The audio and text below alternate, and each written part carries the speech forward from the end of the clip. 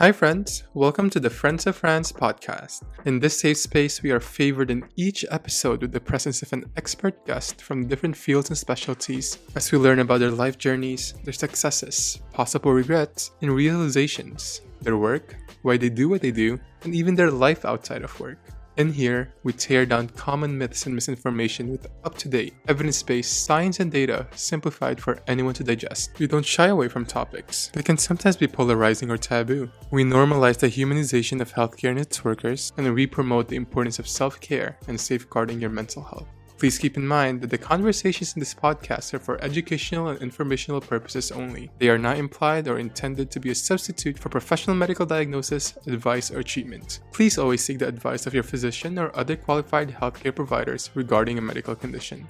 Are you ready? Let's go!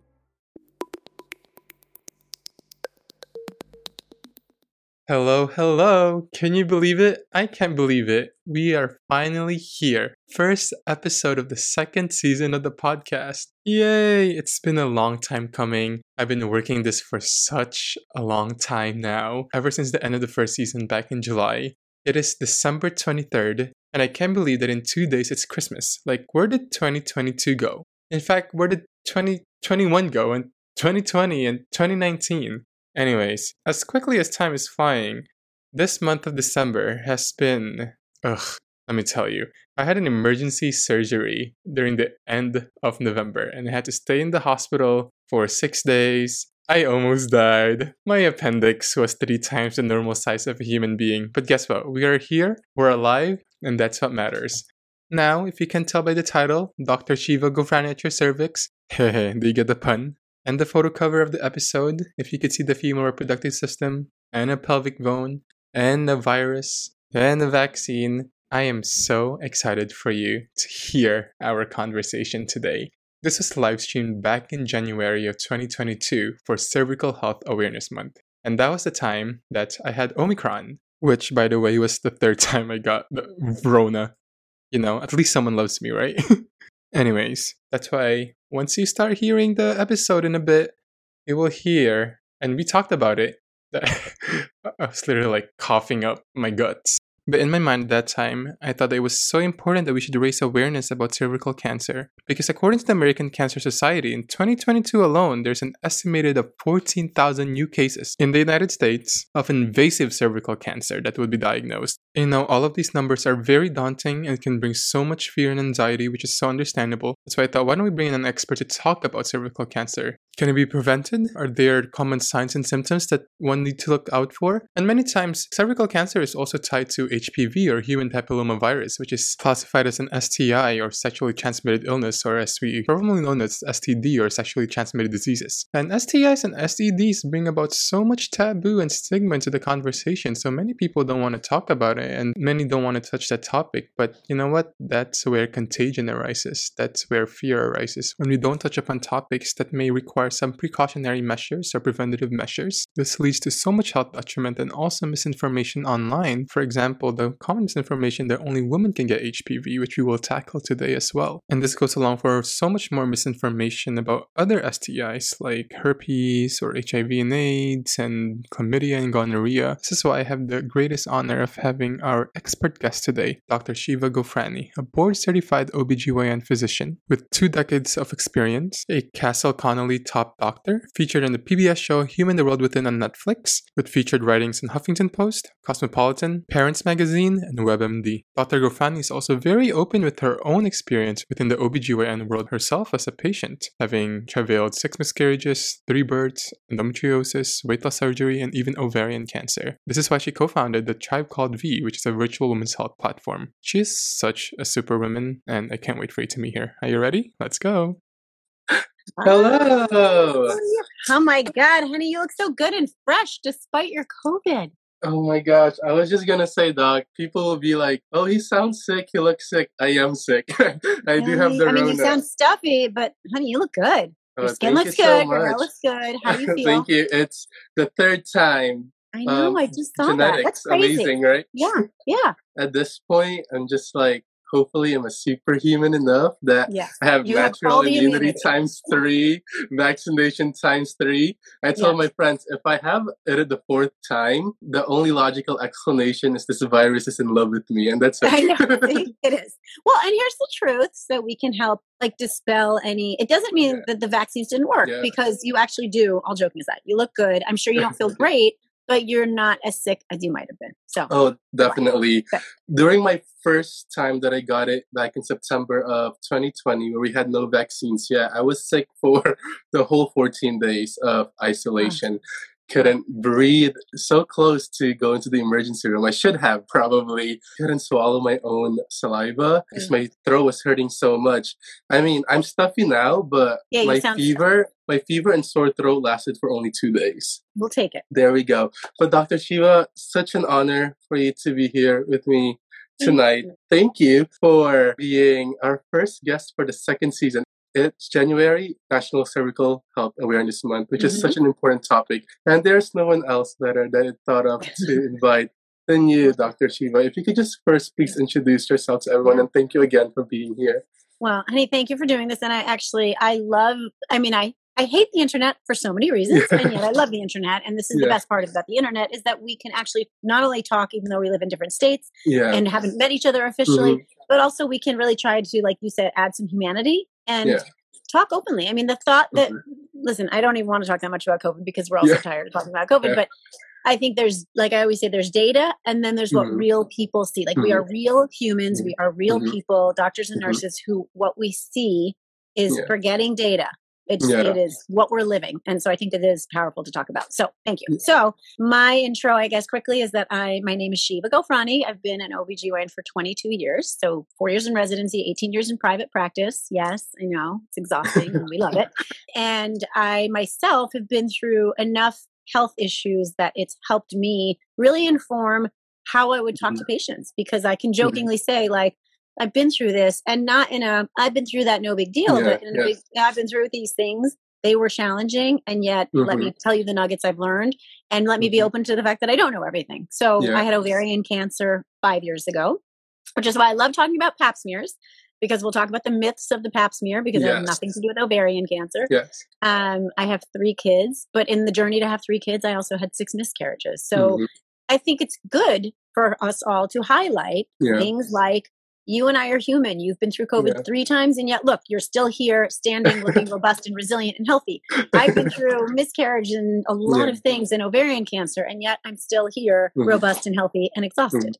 So I welcome the chance. So thank you. Of course. Thank you so much. And just as an intro, medicine is such a long road, especially becoming a doctor of medicine, right? 4 years of undergrad, a grueling application series to get into 4 years of medical school, 3 to 7 years of residency, amounting up to anywhere between 12,000 hours to 20,000 something hours of training, fellowships if you choose to do so. Where did that inspiration come from? And I know you told me that you're a post-bac student yourself in the past. Was there a family member? Or was it a friend? Was it a personal experience? Yeah, well, I mean, this is why I laugh, because I truly mean this when I say I love being a doctor, but I do not love being a doctor for many of the reasons that many doctors love being a doctor. I don't love the science part. I don't love necessarily the fact that, you know, I'm the one who's treating people. I love that I get to engage with people. And I say that very openly because I do think that there are a lot of humans who would be amazing at this work, but they're scared off from it because the pre-meds alone are horrible. And I was one of those people because my parents are actually both retired doctors. They were very clear as immigrants who came to America as doctors that they did not want my sister or I to go into medicine merely because they were doctors. Even though, by the way, Persians often push their children to be doctors, lawyers, or engineers. So I heard. Right? And they were very clear that they shouldn't push us to do it. We should only choose it if we really loved it. And I did not love it. I actually, we joke, I passed out when my ears were pierced. I watched my dad do a couple of small procedures and almost passed out. That was the last thing I wanted. But through undergrad, I switched majors 4 times. I ended up not really knowing what I wanted to do. I really loved fashion. I liked jewelry design, but I didn't ever think I would be successful enough to do it. And I honestly fell into the pre-meds as a means to do something concrete because I didn't know what I wanted to do. And I was lucky that after graduation, I took my pre-meds in the city. I had a great time doing it, despite the fact that it was exhausting. And I wasn't particularly good at the pre-meds. They're really challenging, right? General chemistry, organic chemistry, physics. Yes. These are not things I was good at. And so I do want to say to anyone starting out thinking about pre-meds, even if you hate the work of the pre-meds, if you think you'd like being a doctor, stick with it. Because not once have I used physics, general chemistry, or organic chemistry in any of my time as a doctor, right? It is a weeding out process. They want to make sure that you can persevere. Yeah. So I stuck with it and I persevered. And I'm so glad I did, because what I discovered was that I love engaging with people. It's not that that the only thing in the world I could have done was be a doctor. I could have done a lot of other fields that I would have ended up liking, but I'm so grateful that medicine is what the medium that I kind of use to engage, because I have like a built-in system where I get to feel good about myself and I get to support myself. And it's actually just a beautiful field, but it is grueling. And I don't think anyone should do it unless they're sure they like it, because it's all encompassing, right? Yeah. It really alters our lives. Definitely. That being said, other than just the science aspects and the schooling aspects and the time involved, there's a lot of mental health involved, right? Lots of sacrifices, time, the money spent on it. Having been in practice for 2 decades, do you have any regrets in pursuing such a long and arduous path? No, I really don't. I have to tell you, I think there are moments in anyone's career, like last week when I was on call 24/7 and I had, grueling nights and exhaustion. There are always going to be moments, but I think that would be true with anything. And it's even in the deepest moment and darkest moment, I still never regret that I'm a doctor. I do think at times this is actually so much stress and anxiety for any of us to bear, forgetting COVID. That it sometimes makes me wonder why we choose it. But I would personally say I really love it. That said, I would say the same thing to my kids that my parents said to me. I would never try to encourage someone to go into it if they're not sure they want to do it. But I would try to highlight the misconceptions that dissuade people, right? Like the misconception that if you can't do well in pre-meds, then you shouldn't be a doctor. I think that that's just wrong, right? But no, I really don't ever regret it. And it's not to say I think it's the only thing I could have done. Like I said, I think there's many different career paths that many of us could have taken and enjoyed. But I'm grateful that this is the one I did, because it's incredibly fulfilling, right? Yes, and so encouraging. Thank you so much. And after through all of the schooling, OBGYN, was this field something that's always been in your mind, or you saw it during clerkship rotations in medical school? Or? Yes. Yeah. Well, and that's also interesting. And I think, because you interview so many physicians, you're going to get the gamut of responses. Like there are certainly people who have always wanted to be a doctor since they were young and always wanted to be, an oncologist, an OBGYN. I didn't want to be a doctor. And when I decided to be a doctor, I really thought I would do pediatrics or general surgery, because my parents were a retired general surgeon, retired pediatrician. So those were what I knew. And I certainly could see that pediatrics was a more manageable field if I chose to end up having a family, whereas general surgery I loved because I love procedures and working with my hands. And so I went into medical school saying those were my fields. I truly thought gynecology was just disgusting. There was not even a remote possibility until my rotations. And this is what's also, I think, really valuable and important. You could go into medicine thinking you know what you want to do, and you might be right. Some people are lucky and they know.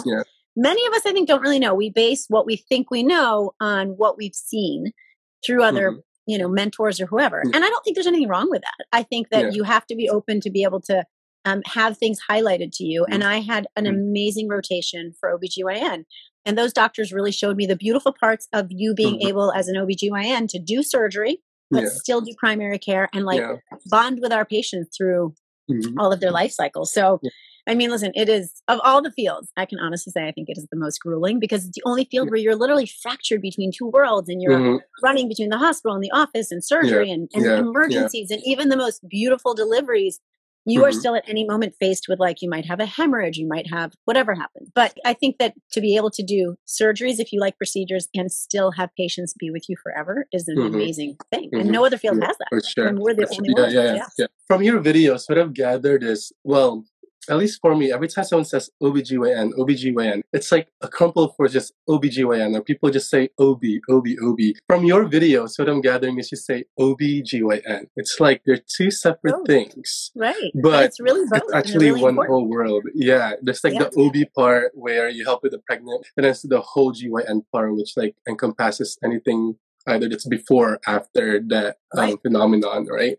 And it seems such an, I mean, I honestly don't think that I could do it, but then again, we don't know until rotations. You might not want to do it, but you could, right? Yeah. And I do think, listen, what I think is really important, actually, today marks the day where I made a huge change. And after several months of thinking about it, I stopped seeing gynecology patients in my practice. And it's really emotional for me today. I saw 27 patients. They were all either pregnant or postpartum. I loved every minute of it, but I really missed my gynecology patients. And I say all the time, I mean, you spend more time in your life as a gynecology person than as an obstetric person, because some people choose not to have children or can't have children. And even if you do get pregnant, you're going to spend more time needing your gynecological health to be addressed, which is why I stopped doing it in the office so that I could focus more like on our online platform. On my Tribe Called B. But I really urge every human out there with a uterus or ovaries or a vagina to find a gynecologist that you really like and you bond with, because you really need to make sure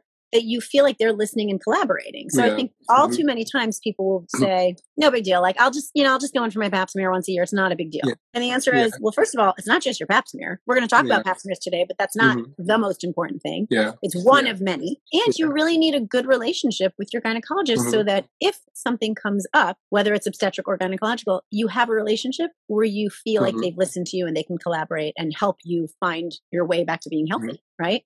Definitely. So I think it's really important. Yeah. I agree with that. And as we veer even closer to the whole pap smear topic, what do you think is the bread and butter of OBGYN in general? If, let's say in a clinic, GYN clinic, you walk in today and there might be 3 or 5 things that for sure you're going to see, what would that be? Just for the general public to know what's the bread and butter of the field. There are a lot, but I will say that the top things that I wish we talked about more, and this is what I'm going to talk about more through Tribe Called B, and I love these platforms, HPV and herpes. I'm glad I can tell you it is a dime a dozen, and I don't say that to be dismissive. I say that to all of the men and women out there who have HPV and or herpes. It's common. We're going to talk about that, but HPV and herpes are common.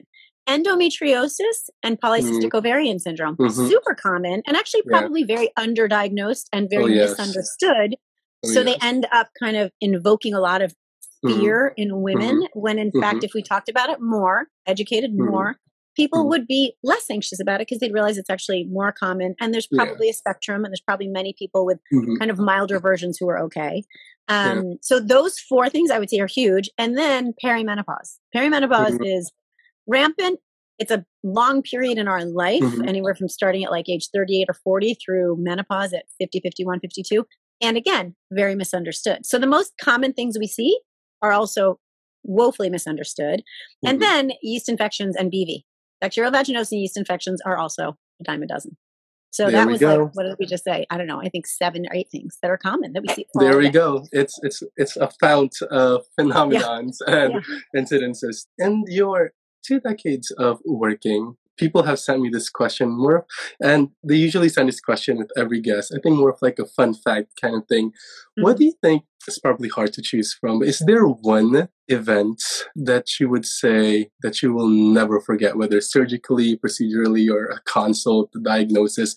Just one thing that made the most mark on you, whether it's the wildest thing you've seen, the scariest thing you've seen. Oh, honey. God, there's so, I mean, listen, I've seen some really scary things. I hate saying that. So let's not talk about the scary things because I think there's a lot of like heavy stuff in medicine right now. I will tell you one of the funniest things I've seen. Truly. One of the cutest, funniest stories that I still love thinking about because it was so fun and belies my point about herpes. And I really like to talk about herpes and HPV. I joke it's like my favorite topic. I want to talk about it casually, openly, frequently to debunk the anxiety, not to mitigate the importance. It's important, but I don't want it to create fear and anxiety. So I was an intern. So it was the end of my first year of the 4 years of OBGYN residency that you do. And I go downstairs with a second-year resident because we have to evaluate a 92-year-old woman who had a rash on her vulva. Right? And again, to remind everyone, your vulva is the outside, so not inside the vagina, on the outside the skin. And long story short, we go to evaluate her and we determined that it was actually shingles. Now, many of the viewers might know that shingles is chicken pox as a virus that gets triggered and shows up with these little blisters. And this sweet, cute 90-something-year-old woman, we described to her what it was, and she goes, I can't believe, with this adorable New York accent, I can't believe I got chicken pox on my twat. And the way she said twat, which do you know that twat is like slang for your vagina and your vulva. So the way she said it, the other resident and I were like, oh my God, we need to just chuckle and laugh out loud because this woman, and she said it completely straight face. And I thought, oh my God, I get to do this every day where I get to like take care of these ladies and they get to tell me all kinds of funny things. And so there we go.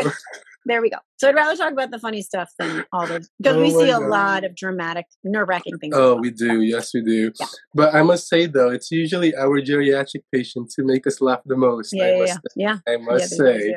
And usually has to do a lot with the GYN aspect, even in my cardiac unit, I must say as well. Oh my gosh, that's funny. It's no longer October, but let me tell you a horror story. I was working bedside as a nurse. 12-hour shifts, 12,000 to 15,000 steps per night, always exposed to dripping blood, pee, and other fluids.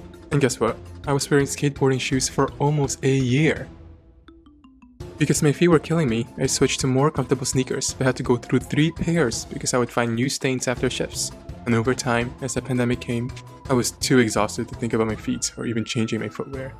I was then introduced to Clove, and I no longer had to do the thinking. To support the steps of those who dedicate their lives to caring for others, Clove collaborated with healthcare professionals and innovative designers to create a shoe that prioritizes the needs of those in the front line. These are sneakers designed for healthcare. They already did the thinking.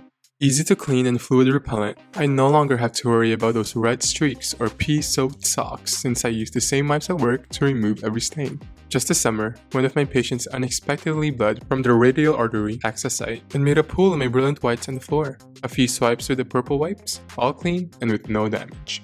Plus being squeak-free, I no longer have to worry about waking up a sleeping patient. Layered with comfort, sore toes are no longer my problem since the shoes are now upgraded with double the cushioning, 50% more arch support, and a perfect heel pad. On top of this, the grippiest outsole also allows for a fluid channel technology while maintaining super secure footing. And yes, it's 100% cruelty-free and vegan.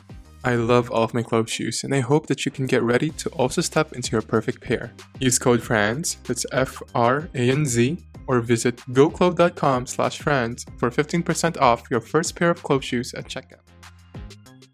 I am no stranger to seeing patients that can't get the care they need because they can't afford it. Even if they get a medical recommendation that will help them, oftentimes, medication costs are so high it's totally out of reach, or they would have to choose between feeding their family or paying rent in order to get the medication, so people have to go without. After living through a pandemic, on some level, we all know the healthcare system in the United States is broken. That is why I am happy to see that mission-driven businesses are now taking an interest in the problem, because it's not getting solved fast enough. Better Remedies is one of those companies doing something to really meaningfully help people with medical expenses, in particular, getting their medications. Better makes over-the-counter medication, think pain, gas, cough and flu, sleep, all the essentials for your medicine cabinet. For every box of Better Remedies sold, they cover the cost of someone's life-saving medication for a month. And this is someone who would otherwise have to choose between food, rent, gas to get to work, or otherwise caring for themselves or their family. It is such an easy switch to make. You get the same great relief you need for 10% less than other big name brands, and someone who doesn't have the access to their meds will get the help they need. In general, it's good to know the active ingredient you need for your symptoms rather than just buying a big name brand. It'll save you money, and because active ingredients are FDA regulated, you'll still be getting the results you need. Plus, if you buy from Better, you are also helping someone else in a big way too. It's putting your headaches, farts, and insomnia to work. And that's something we can all feel better about. I've been buying my Better Remedies products at Walmart at any time I need to stock up. And you can do the same. Everything is priced about 10% less than the big brands, works just as well, and makes an impact on something that is really important and that I am personally very passionate about. Make the switch next time you need relief. You'll feel better and be doing some good.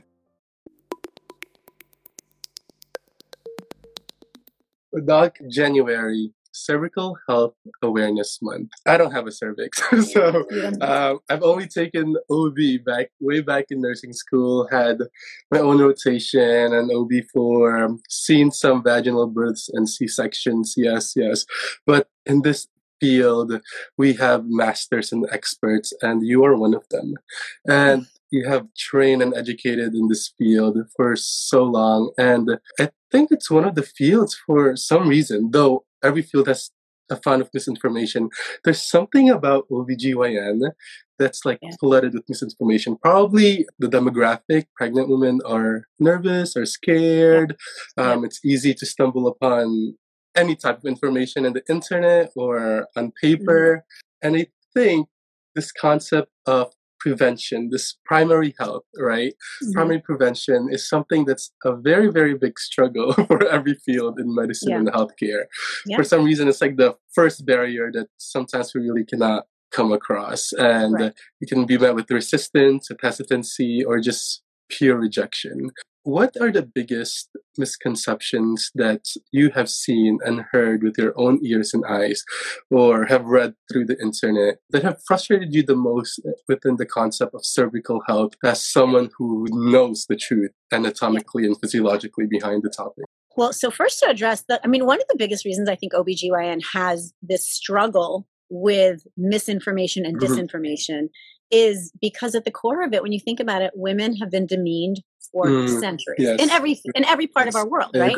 I agree. Particularly in medicine, where there's been a very paternalistic, like, honey, you're fine. And so in order to combat that, there's the whole notion that we need to empower ourselves with education, which I applaud, except that it unfortunately ends up backfiring on women often, because in an effort to educate themselves, they unfortunately have to hear so many different answers that aren't necessarily always learned and schooled.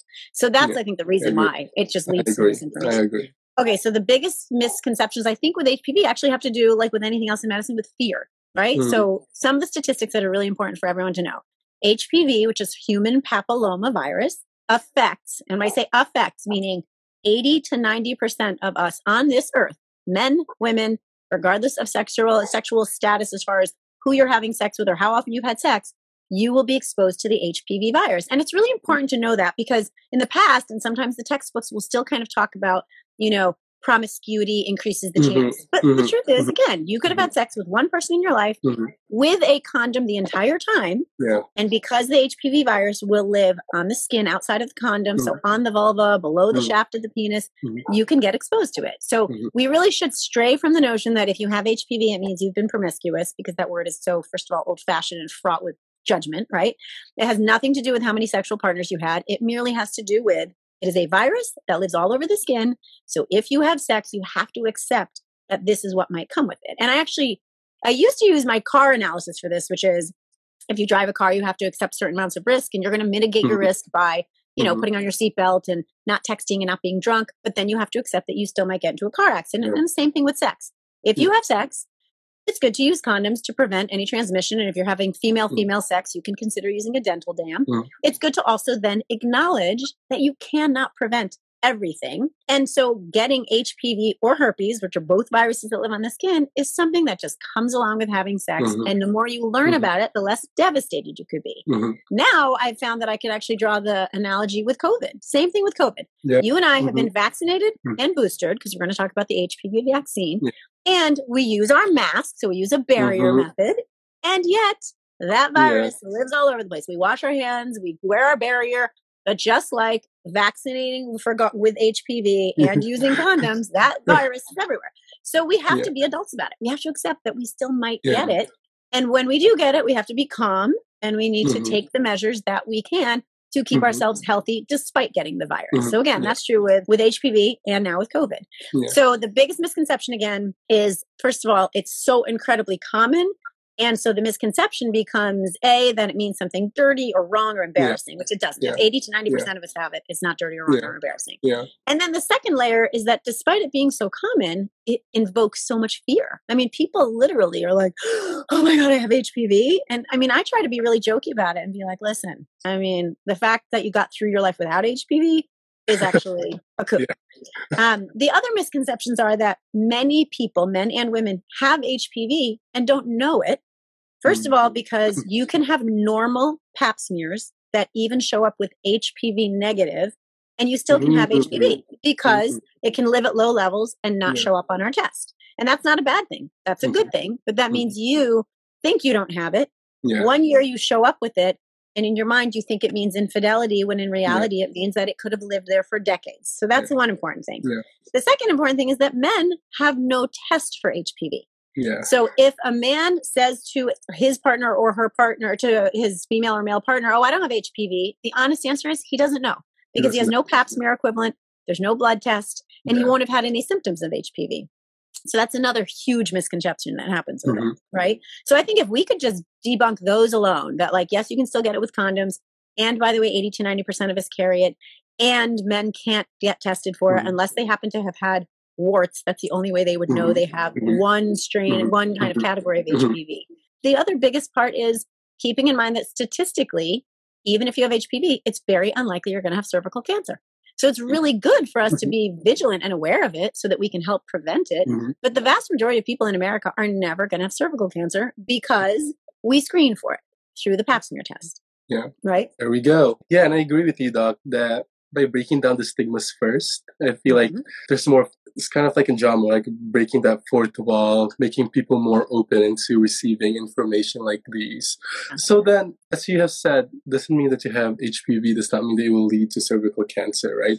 But based on data, what is the correlation between HPV risk or HPV infection, actually infected with it, and the actual rise of malignant cervical cancer?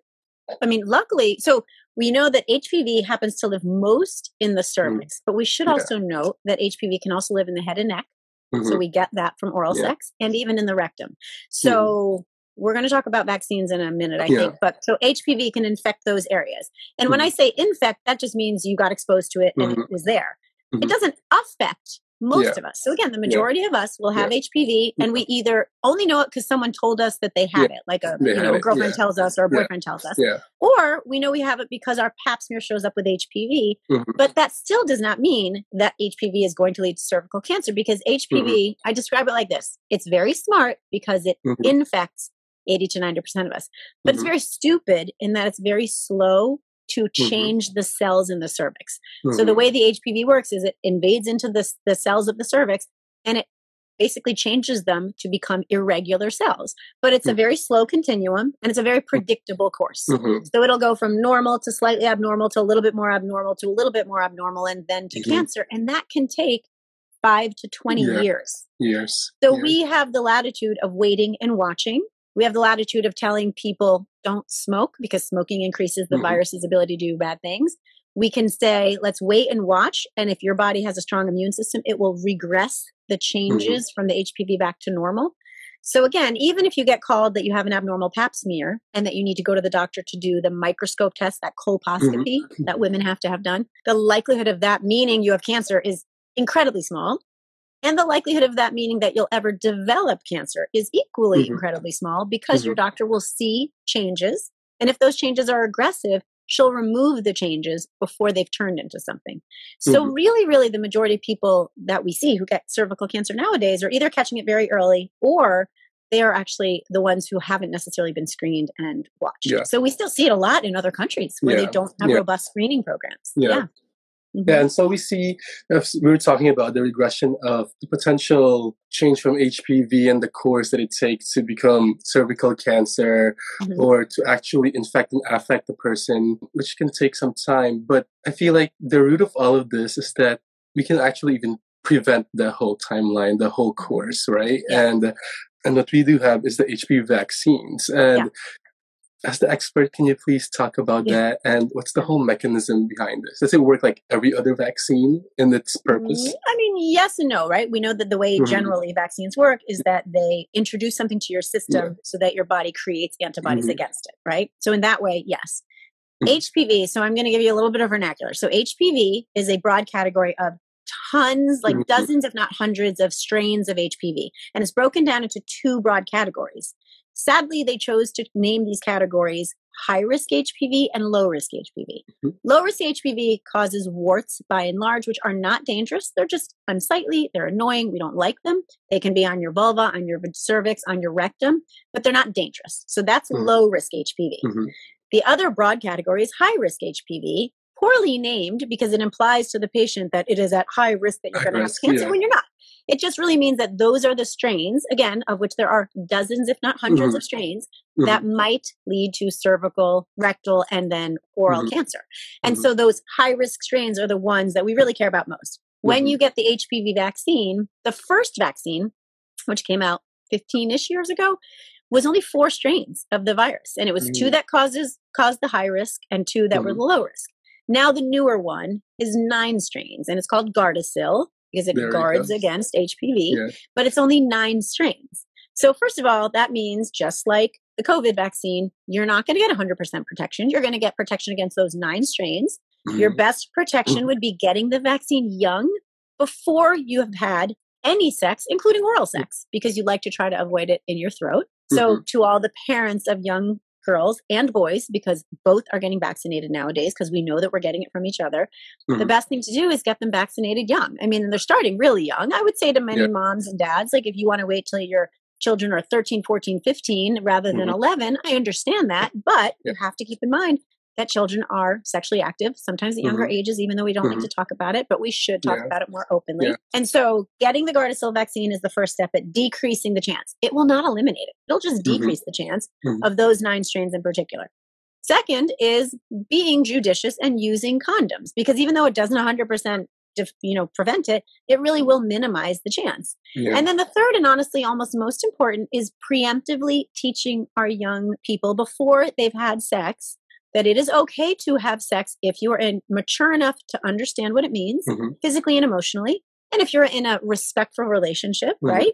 And that is different age for everyone, obviously, but embarking on that is okay as long as you understand what it entails. I have many young women who, when I talk about HPV before they've had sex, their response is, I would be devastated. That would be horrible. And I always say, listen, if you're going to be devastated by it, that's okay. That might be a sign that you're not yet ready to have sex. And that's okay too. Even if you're 18 or 19, if this would lead to devastation, then do not embark on this adult endeavor. Just like if you said to me, oh my God, I'd be devastated to have COVID, I'm going to say, all right, then don't leave the house. And by the way, also make sure you get vaccinated and wear your mask, right? So I'm going to say the same thing about Gardasil. Get your vaccine, use your condoms, be judicious about not exposing yourself too much, but don't have sex unless you're willing to accept that you still might get HPV and you likely will not get cervical cancer, or if you do, you'll catch it early. Yeah, so many great points there, Doc. I remember in high school, they were already talking about like the HPV vaccines. And I remember it's always been a talk that, oh, you think the girls got it? You think the girls got it? You think our female classmates got it? And unknowingly, when both males and females, both boys and the girls, can actually get HPV. And the second great point that you made is that there's no, and I can vouch for this, there's no 100% in medicine. There is no 100. I wish, right? We'd have so many, There's we had less problems if there was 100% of things in medicine. But even that high percentage of chance of protection is what we need to safeguard ourselves and the people around us, right? And I also love how you bring out the whole psychosocial aspect of embarking on this journey. And there are a lot of risks involved, but amazing medicine and medical technology, right? That we have all of these modalities that we have that can help us prevent sickness and prevent infection, and even have tests that we can have so that we can screen things and foresee things like the pap smear, right? And Doc, can you please talk about what's the pap smear? Well, and the pap smear, I have to say, is an amazing thing. Thankfully, a Greek doctor years ago Dr. Papanikolaou developed it, where it's like, I actually have my little model that I use a lot. So this is an IUD model, but let's say the doctor puts the speculum into the vagina and then looks at the cervix. That's the opening of the cervix. And then she'll take a little swab of the cells on the cervix, with the idea being that the HPV lives mostly in that outside part of the cervix.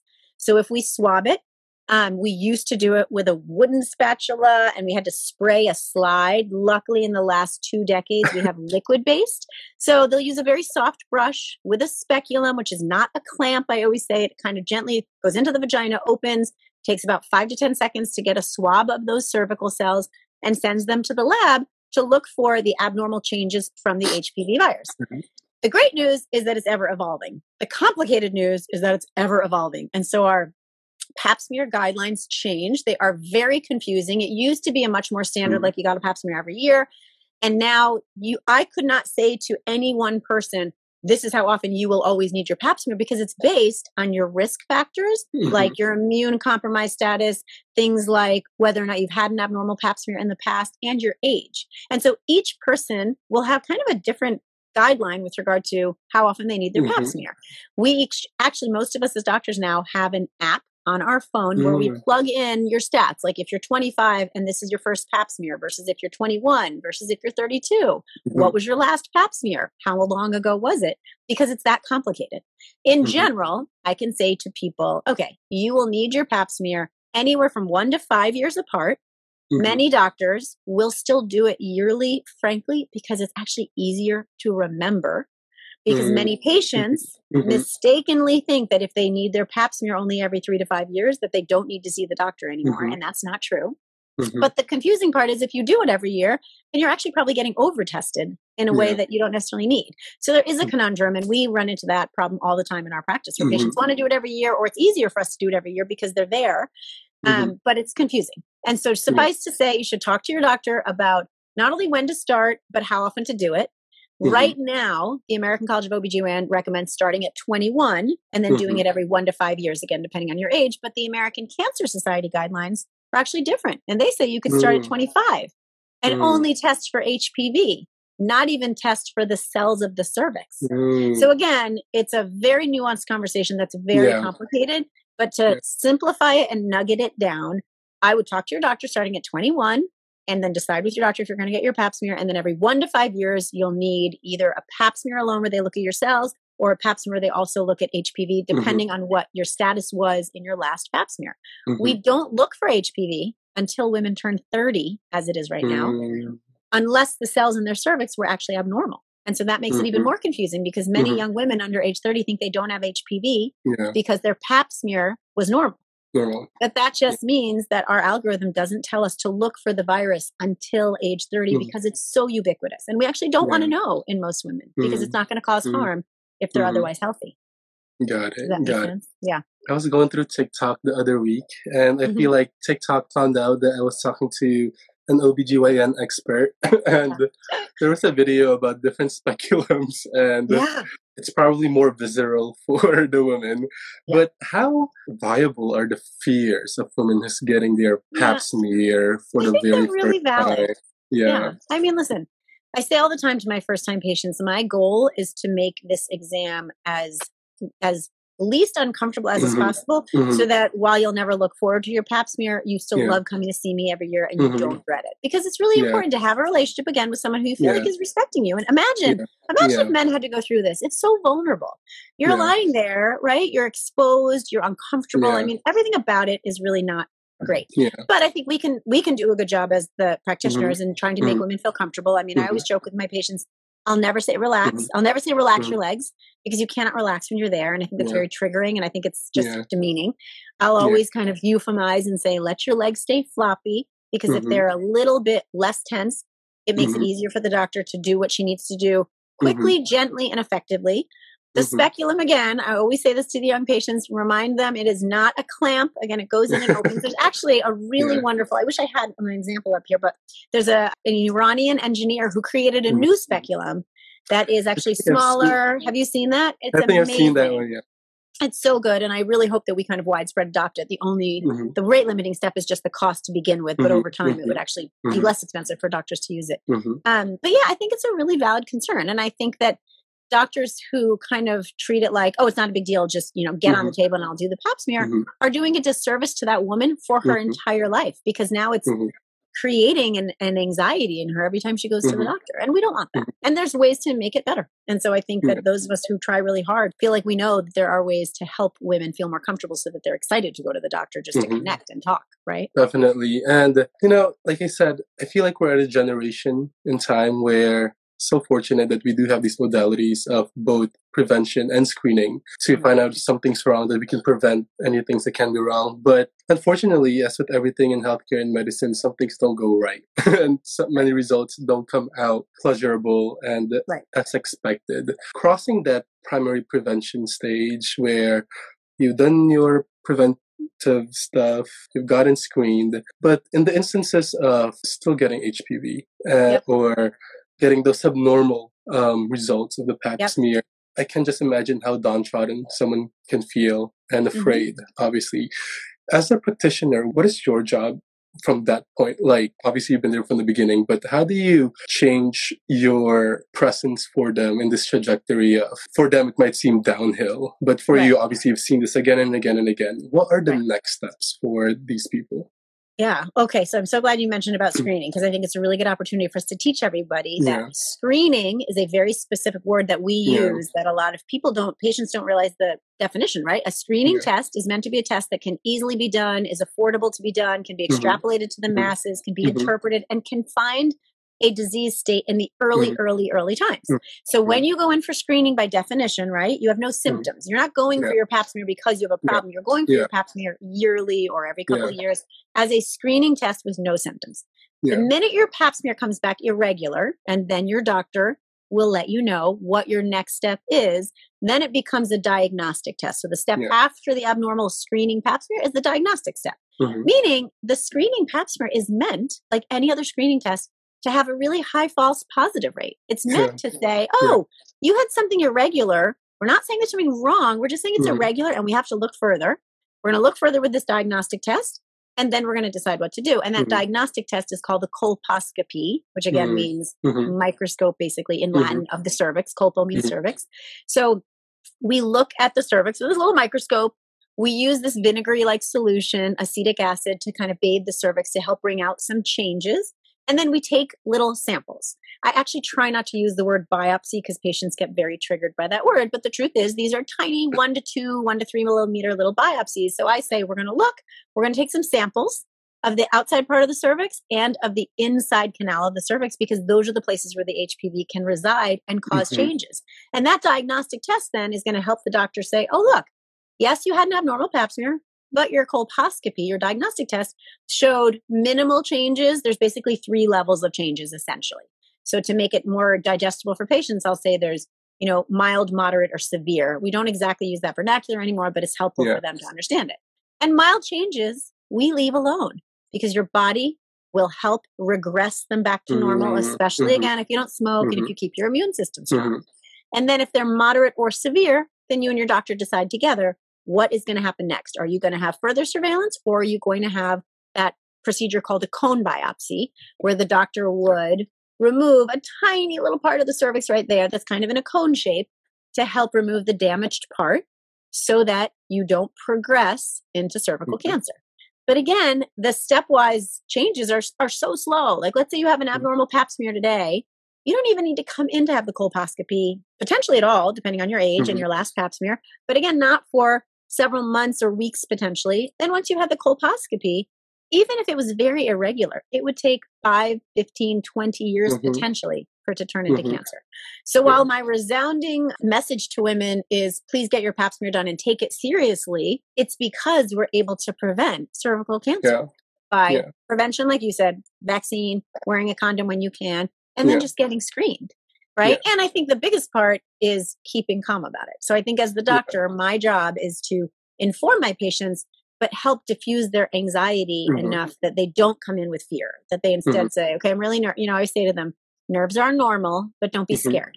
Come in, tell me you're anxious. I get it, but please don't be scared, because the likelihood of this being cancer or something that we cannot fix is very small.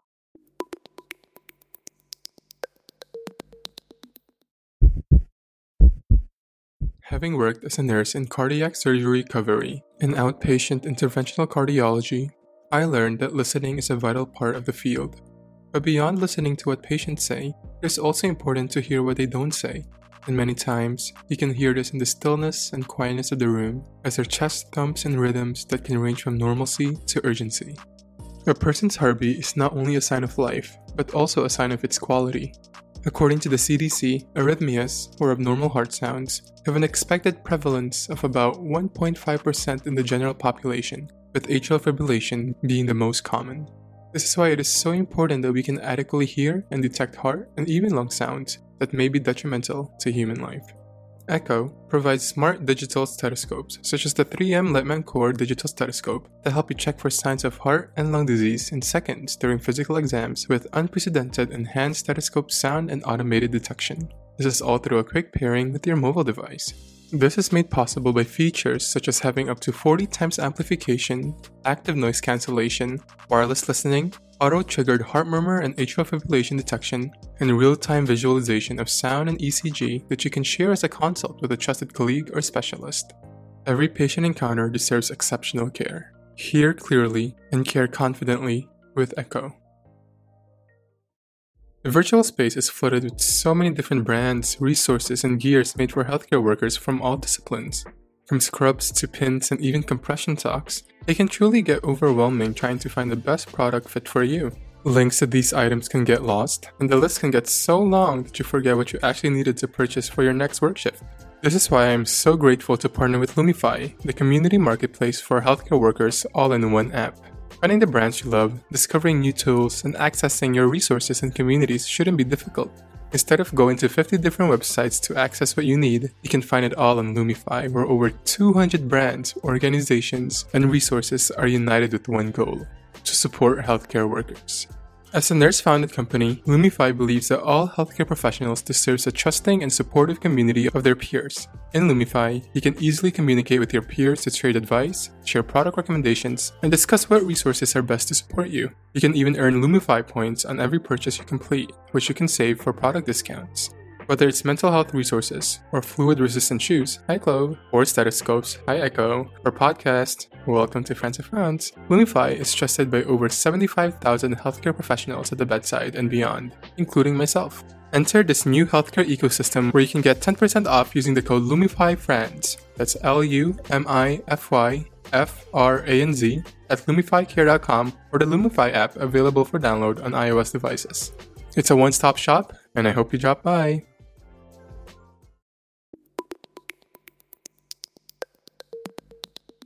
There are other things that women might be worried about if normal result comes in, or they get HPV, or even things like, can I get pregnant? Yes. Will this be a problem for my menstrual cycle, or this or that? Yeah. Okay, so you can absolutely get pregnant with HPV because, again, 80 to 90% of us carry it. Millions of us have it. It does not affect the pregnancy at all. It does not affect your menstrual cycle at all. In other words, there's nothing about HPV that will change your cycle other than the stress involved with HPV, which stress can change your menstrual cycle, right? I want to talk a little bit about symptoms because, again, many patients will Google. They've had some irregular bleeding. They Google it. And they're like, I'm dying of cervical cancer. Now, WebMD. Is one symptom of cervical cancer irregular cervical vaginal bleeding? Yes. But the truth is, that's when it's pretty far gone. So in patients who have been getting pap smears at 1 to 5 year intervals and seeing their doctor, the likelihood of them presenting with bleeding as cervical cancer is very small. The vast majority of patients in America, in the screened population, who are showing up at their doctor regularly, if they're going to have cervical cancer, it's going to be a very controlled, I saw your pap smear is irregular, we did the colposcopy, we saw some aggressive changes, we removed those changes, and lo and behold, there was a small cancer. That's going to be the continuum. And those patients, especially if they have not yet had children, would see a specialist, sometimes a GYN oncologist or sometimes a generalist, who would do a small enough cone biopsy to preserve the fertility in the future. And often, that cone biopsy is done not because of cancer, but because of, again, the changes that we don't want to turn into cancer. And women can absolutely get pregnant after that and be okay. So, it's interesting. I remember years ago, one of my patients didn't come in for her follow-up. And I called and I was like, honey, you were supposed to come in for your colposcopy. And she goes, well, you kind of like comforted me so much. You made it seem like I was okay that I didn't come in. And I said, okay, well, let me be clear. I am very comforting about things that I can find and fix. But I can only be comforting if you help me find and fix them, right? I can't sit here, unicorns and rainbows, and act like no one's going to get cervical cancer. I have to say, you are likely not going to get cervical cancer if you take these risk reduction measures. Get vaccinated. Try to be judicious. Make sure you see your doctor. And if you have an abnormal pap smear, have your follow-up, right? So, yeah. That's funny. But also beyond screenings, pap smears, and vaccines, I feel like we also have a lot of, I feel like what we see in textbooks, right? Modifiable, non-modifiable factors when it comes to every pathophysiology. What is the importance of diet and lifestyle when it comes to probably the body's vulnerability to HPV or even cervical cancer in itself, and even genetics in itself that we can't even have influence about?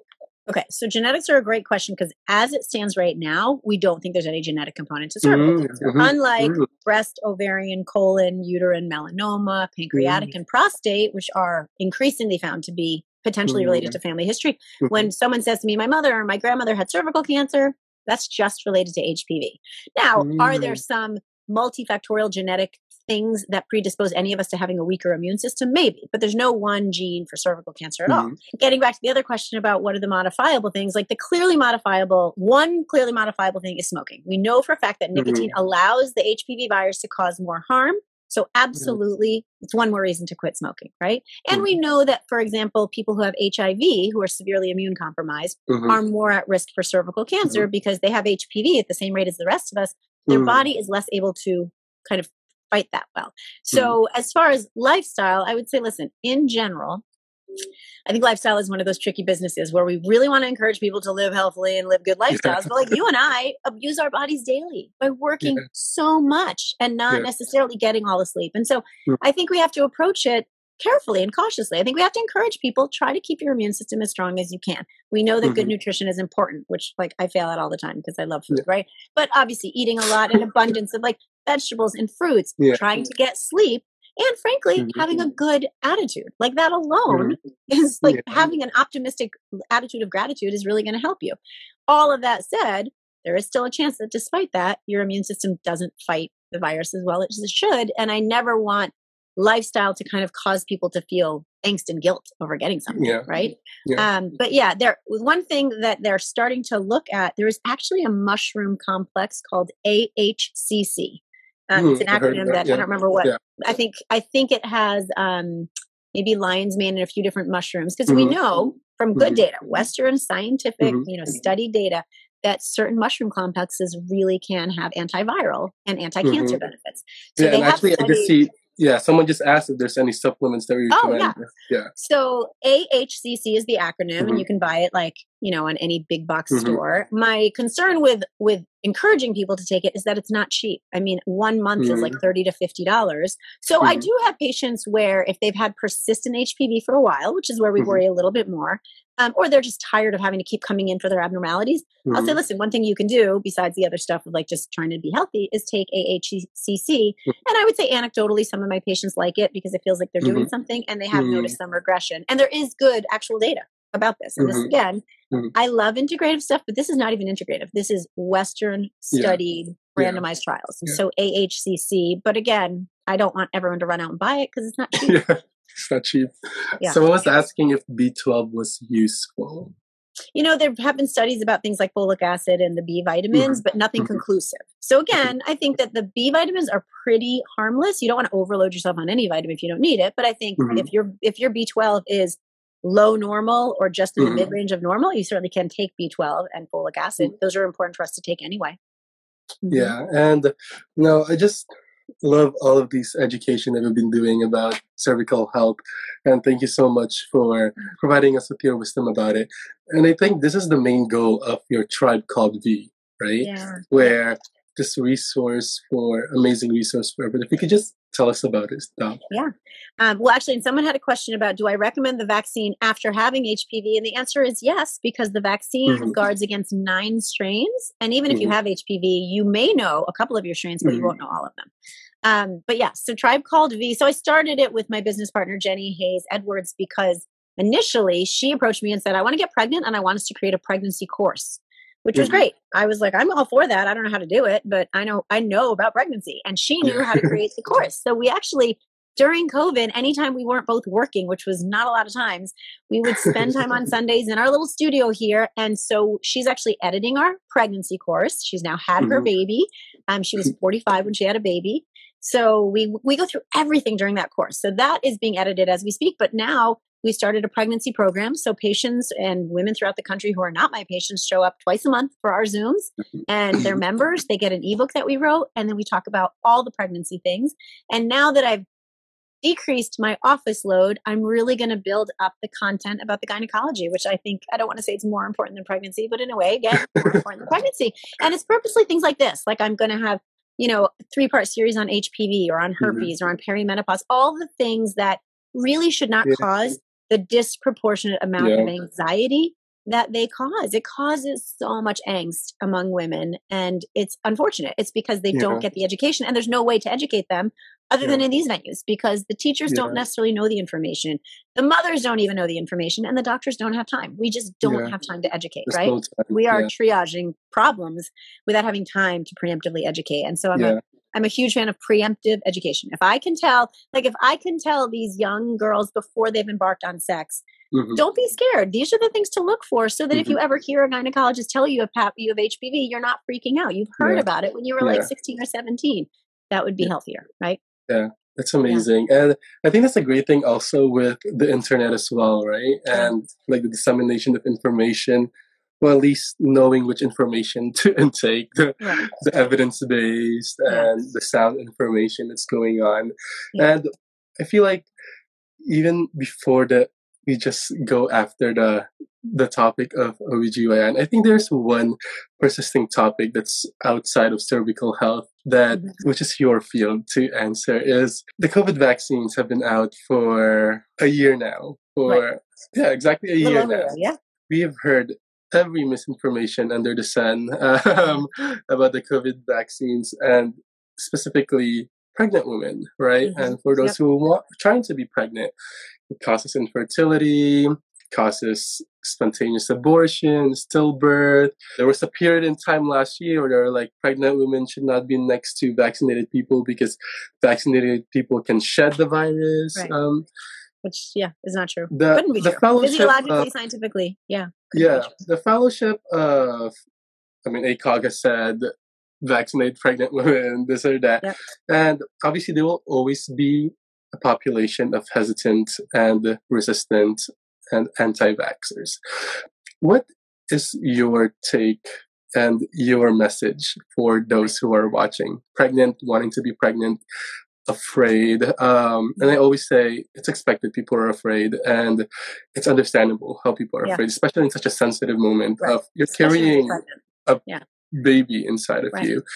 As someone who's worked in this, and as a mom yourself, would you have taken the vaccine if you were pregnant? And as the expert again, what would you say in this topic?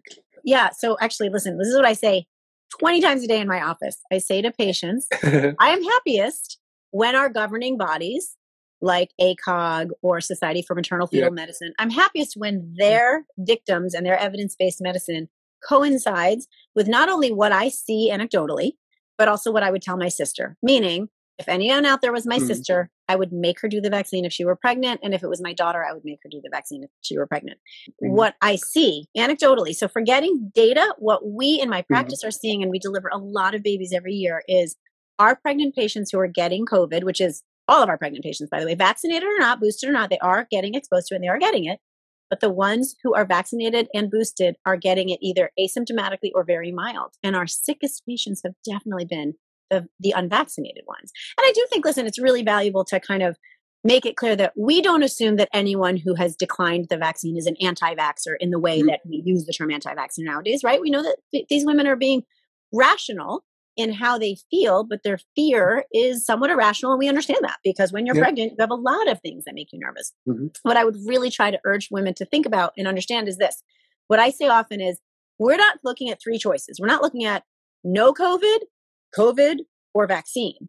No COVID is not an option. I mean, I have patients who are like, I don't leave the house at all, but their husband leaves the house, or their child is in daycare, or they have a babysitter come in, or they go to buy food, right? So unless you're literally isolated in a bubble with only one partner who doesn't leave the house and someone drops food in front of your house and doesn't even come in, which I would never advocate for, by the way, that sounds incredibly unhealthy.